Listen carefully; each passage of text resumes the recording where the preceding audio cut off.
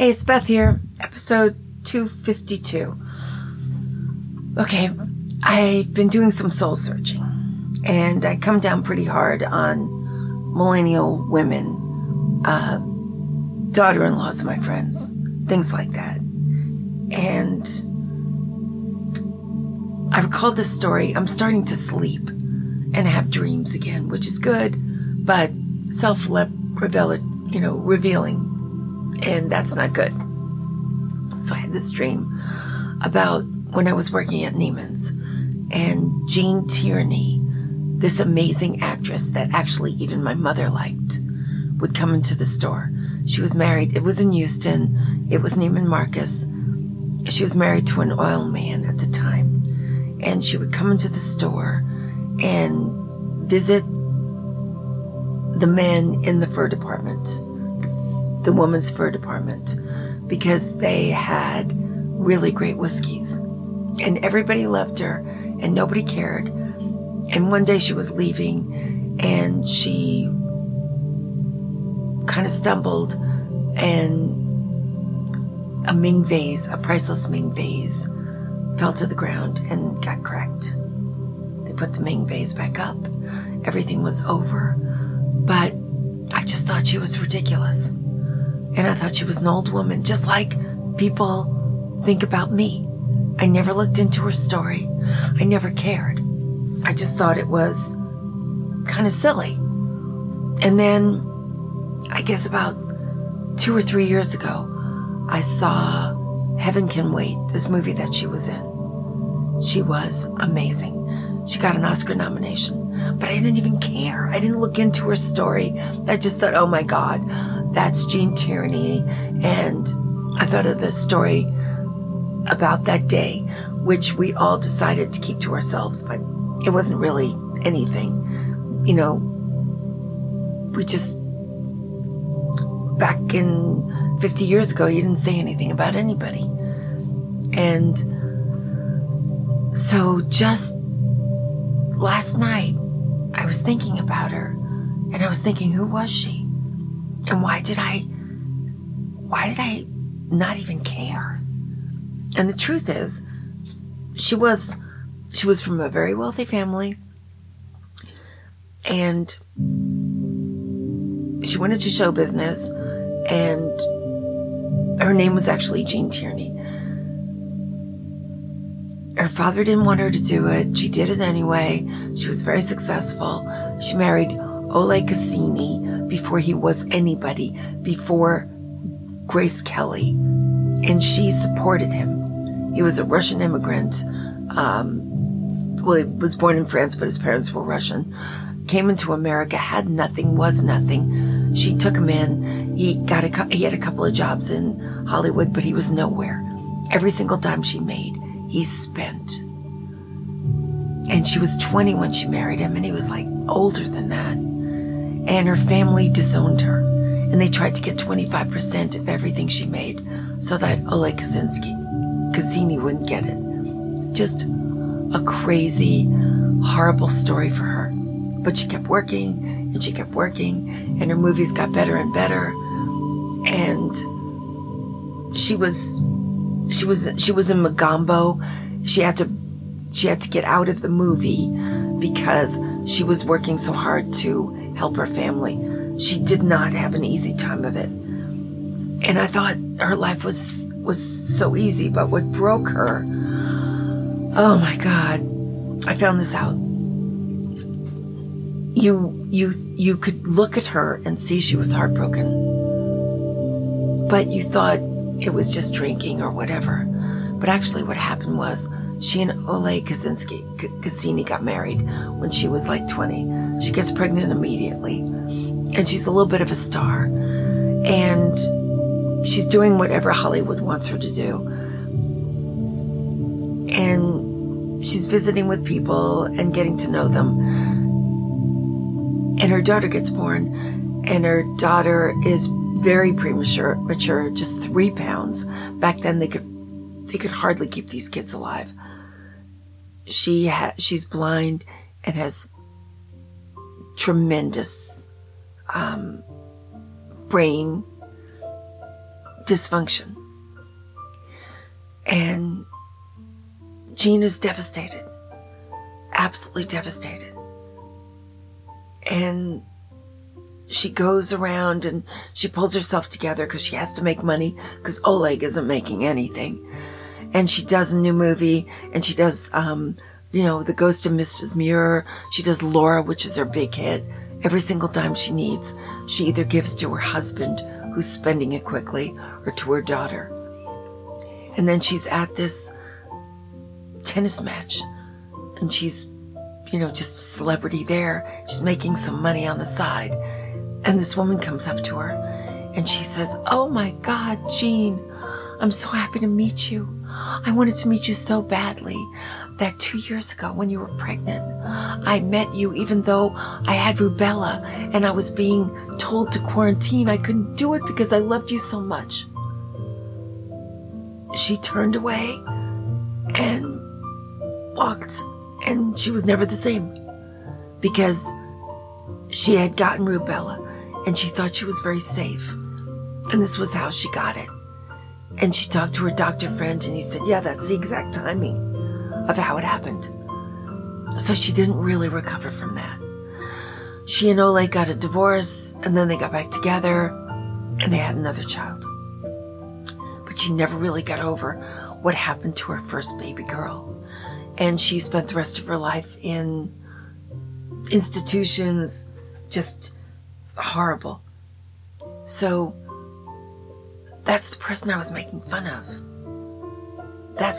I never even thought about who she was or what could have happened. And someone told me at the store that she tried to commit suicide. She went back with her mother after years of being estranged for no good reason. She was 20. Oleg, wanted to marry her. Her family divorces her completely. She's trying to reconcile with her mother, and her mother's giving her all kinds of trouble. She's out on a ledge. She almost commits suicide. She goes into a facility to try to fix herself for her daughter that is well, and for her daughter that's in the institution that she visits all the time. And she wrote this book. It's actually a really good book. And she talks about how she was wrapped in a wet sheet in a small room, and there was electric shock treatments, and that's what the whole thing was about. And she had no idea the ramifications, which are you lose all of your memory. And she did. And she tried to escape, and she got very far. And they caught her and they brought her back. She was barefooted. She was running through the woods because she wanted to keep her memories of her baby and her life. And the book is called Self-Portrait. It's really, really sad. And then after that, she was rescued by the man who actually didn't like her drinking very much. And I thought he was a horrible guy. The oil man in Houston that she was married to, and she would have to come to the store to try to get a drink, kind of like, women drinking perfume to get alcohol. And I thought he was an awful guy. And actually, he'd been married to Hedy Lamarr before this, and he wasn't an awful guy. He was a good guy, and he was trying to help her. I had this 20-year-old life story for her and her husband in my head that was completely false and completely unfair. And I think that's how young people are. I think they just go to the story they want the story to be. And they stay there in their comfort zone, owning this completely paint-by-number situation. And actually this guy, she wanted to live a normal life, and he helped her get a job as a salesgirl. I was a salesgirl. She loved being a salesgirl in a little shop. He practically made the shop up for her, just so she could have a little dignity and a little something she could still do. Some reporter came in, busted the whole thing wide open, and she couldn't have her little shop anymore. But this oil man that I thought was bad was actually a good guy.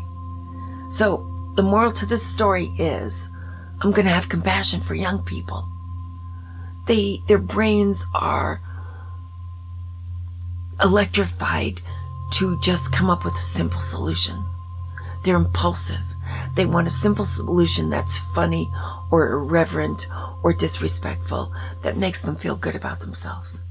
And I was so mad at young people for doing this to all my friends and everybody I know. And then I realized, oh my God, I did it myself. So this is just kind of life's journey, and they can't do better than they can do. They're not 70 years old.